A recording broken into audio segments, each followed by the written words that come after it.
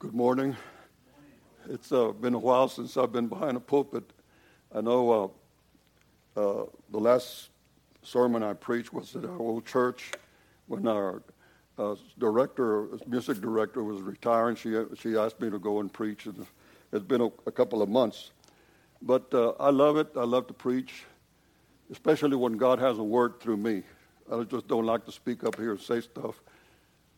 I want God to speak to my heart, to speak to your heart. I was thinking of another passage. I've got tons of sermons that I've saved, and I was looking at one, and it was about depression and all of that, and how God can bring us out of it. But then a few days ago, the Lord put this message in my heart, and it's a passage that is very known by all of us. The story of the prodigal son. In chapter 15 of Luke, verse 11 on, is the story of the prodigal son. But before that, at the beginning of the chapter 15, Jesus was teaching and speaking to people and preaching. And not the Pharisees, but the publicans, and the people that the Pharisees and all call sinners, got close to Jesus, closer and closer, and they were listening as he was preaching. And so the Pharisees and the scribes started complaining, and started, seeing that Jesus was not right because he was allowing these people to get close to him. The cancel problem is not due. People try to cancel others all the time. And the Pharisees and the scribes considered themselves, knowledgeable and close to God and had the Word of God and so forth. And they saw the publicans, the tax collectors. They saw also women that were in sin and other things, other people that were just not allowed. They didn't even think of us as the Gentiles, that we were worthy of knowing the Lord. And then Jesus started teaching about how God loves even the ones that are the worst. He has no cancel culture. He loves you. He loves me. He loves whoever is in the worst condition. And he gives three parables to show that love. Well, the title of the message today is God's love for you is greater than you could ever imagine. Is greater than you and I can ever imagine. We know love, human love and relationships and so forth, and we know the love of parents and so forth, but nothing compares to the love of God. When you have an experience with the Lord that is so powerful, all you can do is just fall on your knees and worship Him and thank Him. The love of God is mighty and great. Now, He gives three examples. The first one was the lost lamb, the lost sheep. He gives the example of the shepherd that had 100 sheep, and one got lost. He says he leaves the 99, and goes after the one. When he finds her, he puts her on his shoulders, walks back and with joy and happiness, and start to celebrate and ask people to celebrate with him. Meaning, that lost one is important. I'm not just going to leave it out there. The second one is about a woman that had 10 silver coins, and lost one. She starts sweeping in the house and looking under the bed and looking everywhere else, and finally finds it. And then when she finds it, she calls her neighbors and starts celebrating. And the third one is about the prodigal son, the lost son, the son that just walked away. And this is the story that we're going to be preaching on today. I'd like to go ahead and read the passage. Sometimes I get a little nervous when I'm reading, so I'm not too used to reading in English anymore. from verse 11, it says, and he said,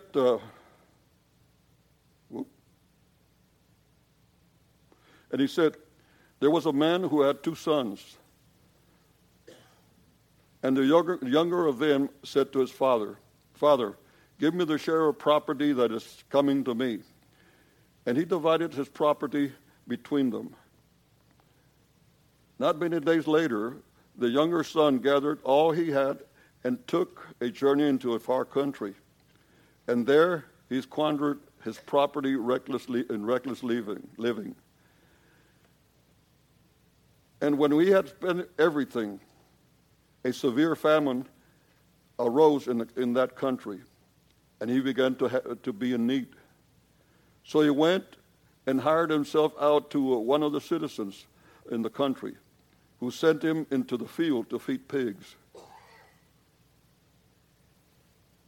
And he was longing to be fed with the pods that the pigs ate, and no one gave him anything.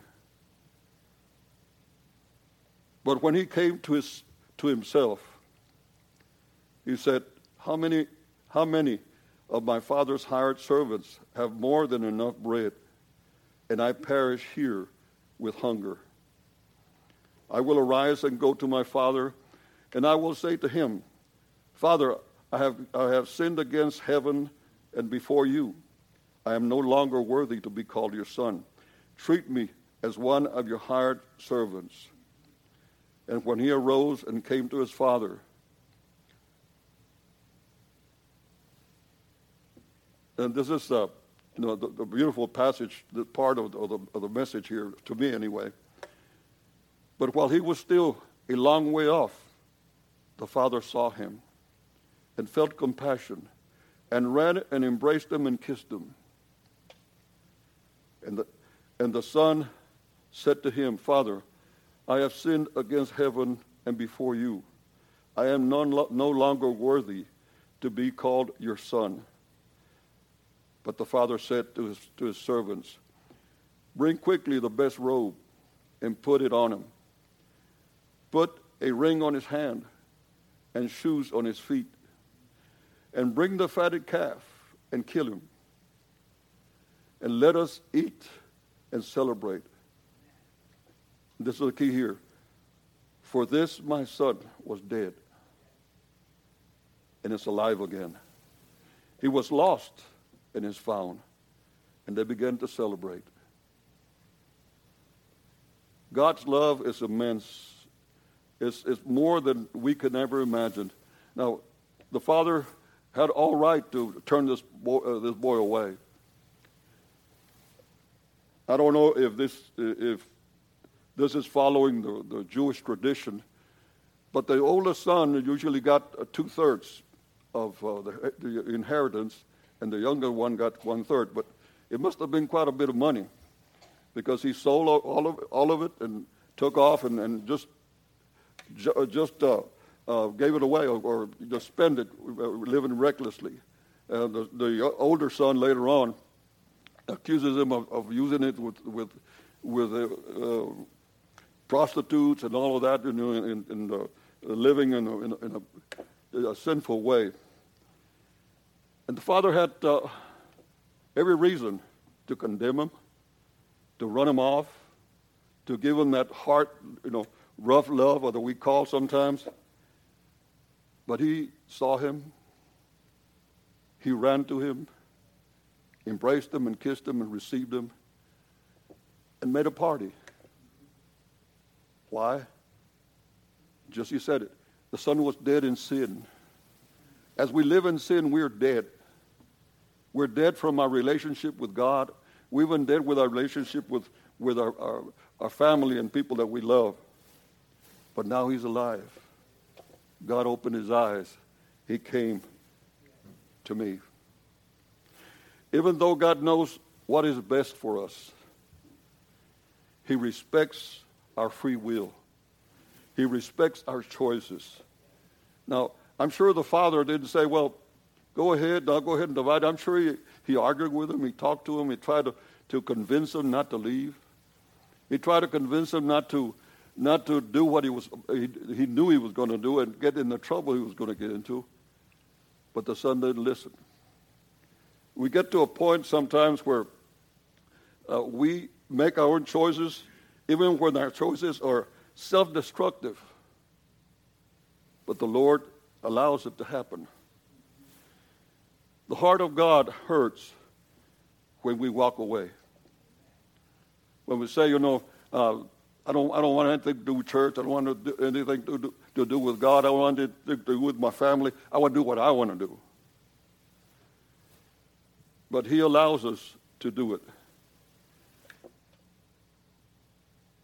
Thinking we know better than anybody else, thinking we know more than God, we just walk away. That's what's happening today in our churches and in our society. People are thinking that they know better than God. There's a passage in Romans chapter 1, verse 22 that says, claiming to be wise, they became fools. And we get to a point to where we're very foolish in our decisions. But the Lord allows that. The Lord hurts because he knows what will happen to us. He knows that young man is going to get in trouble. He knows he doesn't know what he's doing. He knows, he's going to be attacked by all kinds of vices and stuff. But he allows it. God knows that the world's and Satan's lies will lead us to self-destruction, to ruin, to humiliation, to despair, and even death. But that's our choice. That's our desire. That's our belief. Our belief system is where a lot of things happen. God works with our belief system for us to believe in Christ, for us to come to the Lord Jesus Christ, for us to have faith in him. But Satan works in that belief system also for us to get away from God, to think that we know it all, to think that we know more than the church, the Bible, than God. We know more than our parents. We know more than everybody else. And then we find out, why did I do that? I recall a time I was watching the news on TV, and there was a young man. He was told not to take the car, and he took it, but he caused a major accident, and somebody died. And you could hear him say, I didn't know that was going to happen. I didn't think this would happen. Now, how many times have we said that? I know I was doing wrong, but I didn't think it was going to hurt anybody else. But when we do wrong, it doesn't only hurt us, it hurts our family. It hurts our parents. It hurts other people around us. But it just takes us to a time of death and despair. God desires for us to come to our senses, to wake up, to come to ourselves, as the scripture says. No, there's got to be a time when we just think, this is not working for me. This is not the right thing. I'm hurting my parents. I'm hurting myself. I need to change. And maybe what my parents were saying was true. Maybe what I heard at church is what I need to do. It doesn't matter who you are or where you are. It doesn't matter how bad you are or how deep in sin you are. There comes a time when we all have to turn to God. When we all reach a point, a climax, a point that we have to make a decision. And we have to turn our eyes up to the Lord and say, Lord, am I doing wrong here? And sometimes we have to just wake up and say, what am I doing? What brought me here? And we go back in our lives and we remember what brought us here. In the son's case, he decided he knew better. Just give me my property, Daddy, and I'm taking off. I'm sure it broke his dad's heart, his brother's heart. I'm sure it wrecked the family, but he didn't care. I'm walking off. I'm going to do what I want to do. I'm going to go where I want to go. I want to have the friends I want to have. But then at this point, when there was a famine, when he didn't have anything to eat, where he wanted to eat the pig food and nobody would give it to him, he says, what am I doing here? Many people are, in that stage. What am I doing here? I remember when we were students in San Antonio, in an institute in San Antonio, we would go sometimes to a restaurant downtown, which is Mi Tierra. Maybe people would probably know it. And across from Mi Tierra, there was a park between the restaurant and a hospital. And we sometimes walk through the park, and you see people, really winos, drunks, and they just, we witness to them. They'd cry and they'd say, "Yes, I know better," but they were still drunk. One time, a friend of mine walked across the park and saw a man laying down, and I said, "Well, what's wrong with him?" I got close to him, and somebody had beat him up or something happened to him, but one of his toes was almost cut off, and he was delirious. He was a drunk, but he was delirious. We could have said, this guy is worthless. We just leave him here. But we said, no, we're going to go to the hospital and tell him about this man. We were afraid to pick him up. We might hurt him more than we help him. So we went to the hospital. Somebody came and picked him up and took him to the hospital. Why? Because human life is valuable. As much as we ignore it, it's valuable. And so there needs to come a time when he or anybody else need to come to our senses. What am I doing? What am I doing here? I remember one of the members of our church, we had witnessed to her and all that. Her and her husband had come to the Lord. But she was still very worldly.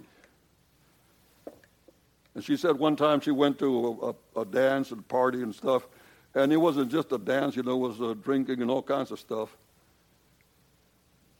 And she turned around and saw a big mirror and saw herself in that mirror. And she asked the question, what am I doing here? Why am I here? There comes a time that we have to reevaluate our beliefs and our system and our thinking. There's a time that we need to wake up to the truth and choose life instead of death. See, all of that is death. I worked with drug addicts. I worked with people that are drunks. I worked with all kinds of people, even demon-possessed people. All of that is death. The only way they're going to get out, if they don't come to Jesus, is death. But they're living a dead life. The Lord wants us to see Satan and the world's lies for what they are. Wake up and see what's around you. Wake up and listen to what's been told you. He wants us to realize that the real life is in Jesus Christ. That we come to the Lord, that we come to God the Father through Jesus Christ. None of this will be possible until we come to our senses, until we wake up, until we decide that we need the Lord in our lives. I can't do it on my own. You see, the Bible talks a lot about works for salvation and talks about faith for salvation. When we want to do it ourselves, it's works, and it never works. Because there's nothing we can do to win heaven. Nothing we can do to win the Lord. That's why Jesus came. That's why Jesus came. And if we think that we can do it by ourselves, then Jesus died for nothing.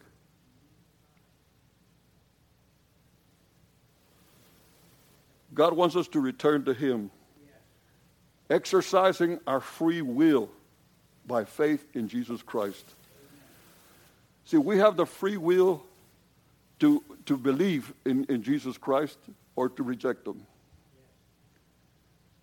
The Lord talks to us through the sermons, through things we see on TV, sermons we see on TV, things we read, and sometimes through just reading a word or listening to a song. The Lord talks to us. But Satan also talks to us and tries to keep us where he wants us. He's working on our belief system. You know, or you can make your own.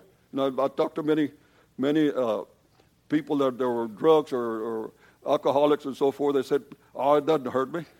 I could leave it anytime I want to." They know it's a lie because the result is the same. But we need to come to a point that we exercise our faith, that we realize that we are bankrupt spiritually, and that we need to come to Jesus and just kneel before him and say, "Lord, please save me. Please open my eyes. Please take me out of this mess."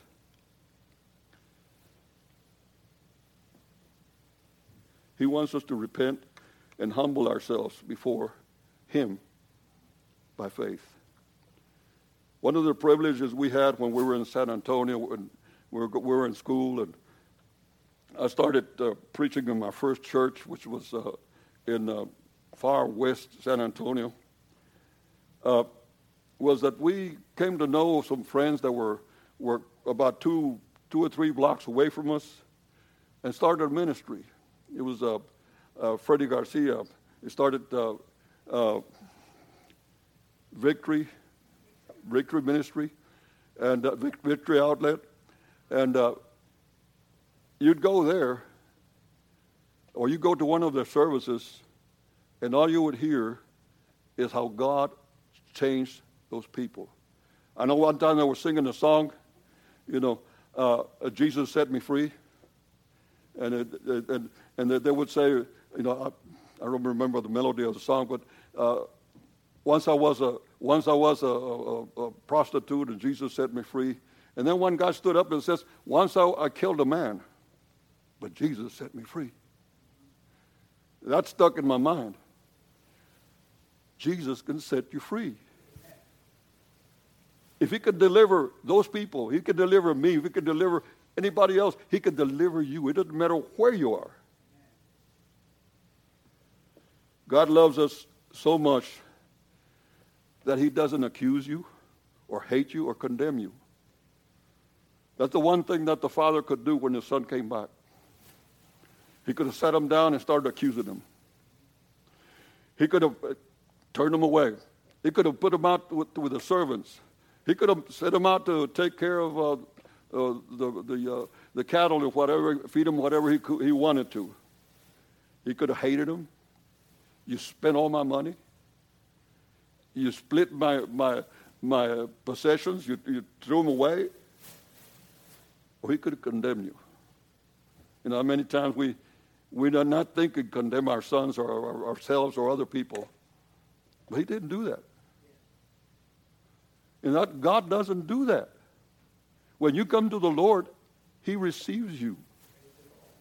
You know, it's still going back to the publicans and sinners that the Pharisees and the scribes were accusing him of you know, eating with sinners. He receives them because they're important. They matter. You matter to the Lord. He won't hate you. He won't accuse you. He won't condemn you. One of the things I heard people say a lot of times when we witness to him is, you know, I've got to change my life before I come to the Lord. I'm too bad. I've done too many bad things. But the only one that can change your life is Jesus. You need to repent and come to him and ask him for forgiveness and transformation of life. He doesn't condemn you. He receives you and he embraces you with his compassion and his love. Just as the Father did here, the Lord received you with love. He receives us as sons and daughters. You notice he brought the son in and he said, put a new robe on him, put a ring on his hand, put shoes on his feet, and let's bring the fatted calf, kill it, and let's celebrate. My son is back. That's what God does for you and me when we come. The scripture says that the angels in heaven celebrate when a sinner comes to the Lord. He receives us as sons and daughters. He dresses us with his glorious spirit and the beauty of his salvation. He and the angels in the heavens celebrate because you have returned home. You see, where we belong is not out doing all kinds of different stuff. Where we belong is close to the Lord. The Lord created us to have fellowship with him, with one another and with him. When sin came in, that separated, that just ruined the whole thing. And people are thinking they want to do their own thing. We are living in dangerous times. I've said this many times off my pulpit, and the church understood what I meant. People are turning their backs on God and choosing death and destruction, thinking that they are wiser than God. When you turn your back to God, you say, I know better. And that's what Satan and the world is trying to convince people, and people are accepting it. I know better.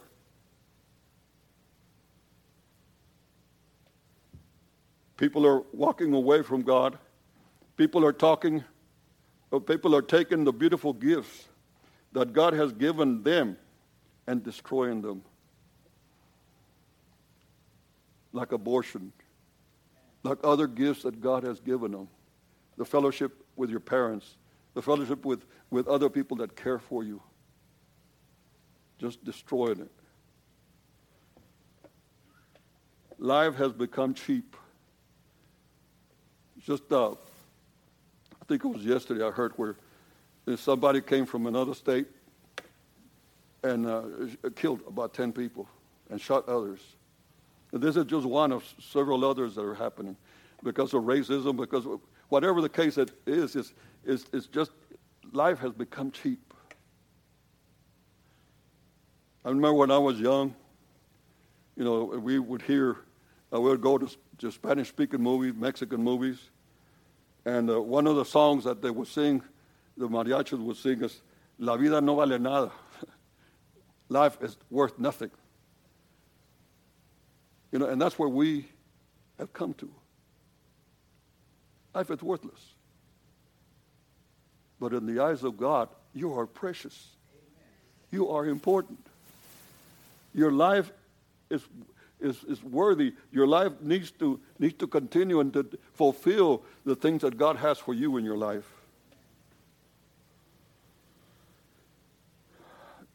Christ and Christians are reduced, are ridiculed, and laughed at. We see that more and more. We talk about no persecution in the United States. There is persecution in the United States. We talk about, people not being pursued. They are being pursued. You go to a certain place and speak about your faith and speak about certain things are wrong, you'll be canceled. You'll be ridiculed through the media and everything else. But it needs to happen. The days of the Antichrist, the lawless one, are here. Maybe not the final date. Even John would say, there are many Antichrists among us. And there are many Antichrists among us right now. My belief, as the Bible speaks about the falling away that will come, is happening right now. People are falling away from the Lord. And it's just setting up the time for the Antichrist to come. Now, hopefully, it'll take years. Hopefully, there'll be a revival. Hopefully, the Lord will touch and have mercy on us and touch us and transform our nation and our world. But we are living in dangerous times. God's love for humanity, God's love for humanity and the world are being changed. You could read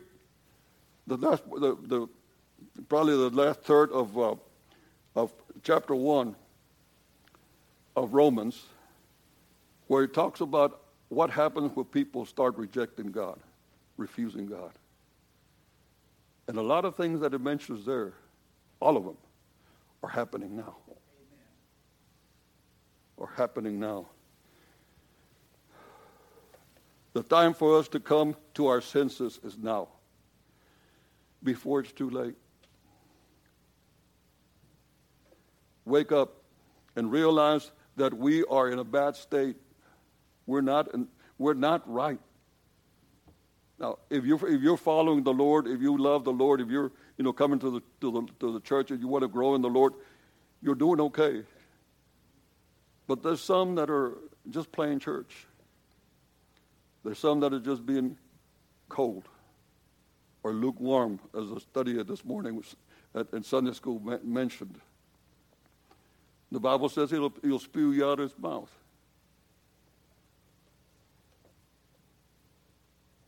Wake up. Wake up and realize what can happen and what is happening and what Satan is doing. Satan has many allies right now. The media, even some schools are teaching all kinds of horrible stuff. Not all of them, thank God for that. Some pulpits are preaching stuff that's not scriptural. But we need to get on our knees and pray. The same formula that God gave us through Solomon, that his people need to kneel and pray and look for the Lord and ask the Lord to come and change our lives. It needs to start with the church. Wake up and run into the loving arms of God. He's waiting for you. He loves you. He cares for you. He wants the best for you. Come to him. Come to the Father through Jesus Christ the Son. Jesus came so that you may have life. We read all those words in Scripture. Really don't understand what all it means. Spiritual life is a life that God wants for you. Spiritual death is a life that we live away from God. He wants to forgive our sins, and he wants to renew us. He is desperately waiting for you because he loves you and cares for you. His love is greater than any one of us can imagine. Come to him. Come into his loving arms. There's a reason, and I've discovered this many years ago. I've been in ministry for 47 years. There's a reason why the Lord gives certain messages. I remember one of the deacons of our church, I was training them to preach, and they would preach every once in a while. And one of them stood up there and preached a sermon, and he sweated probably 4 or 5 buckets of sweat. And then he got off and he said, Pastor, I didn't say all I wanted to say. And I said, you said all that God wanted you to say. Even through the sweat and everything else, you said what God wanted you to say. And there's certain messages that God gives for reasons. And so the Lord is talking to you this morning. realize that God loves you. That's not just a phrase. That's not just something that people talk about. God does love you. Jesus loves you. He put his hands on the cross for you. He put his back to the whip for you. He put his side to be pierced for you. He did that all for you and me. I am here, and many of us are here because of what Jesus has done. And his work is complete. Don't start saying, "No, I'm too bad." Yes, we're all too bad, one way or the other. But when you come to Jesus, he forgives your sins. His sacrifice pays for your sins. And we consider that he considers us dead to sin and alive in Christ. He says, because I live, you shall live also. In him we have life. And you know, with all his loving arms, he opens wide his arms and he says, come to me. Come to me. I love you and I care for you. Let's pray. Now, Father, I thank you for this, your word. I thank you, Lord, for your love and your care for us. I thank you, Lord, that while we were still sinners, you died for us. You paid it all. You loved us first, and you teach us how to love. You give us your marvelous Spirit.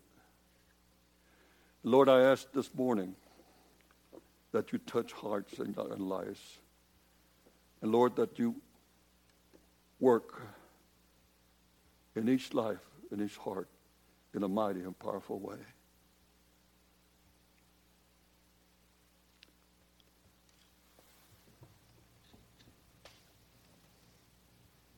I'd like to ask you, if the Lord has touched your heart,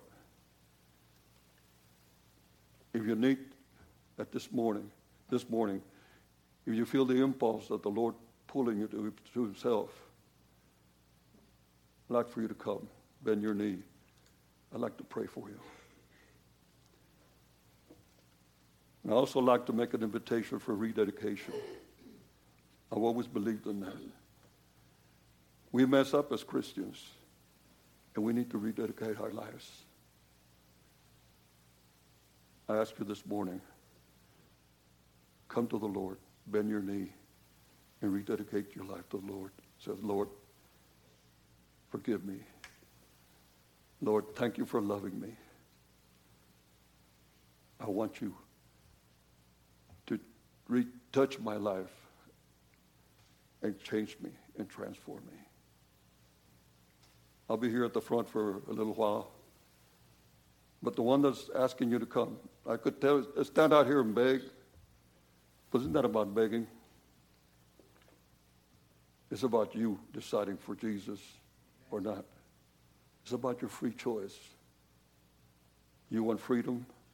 You want liberty. You want life. It's in Jesus. I invite you, come.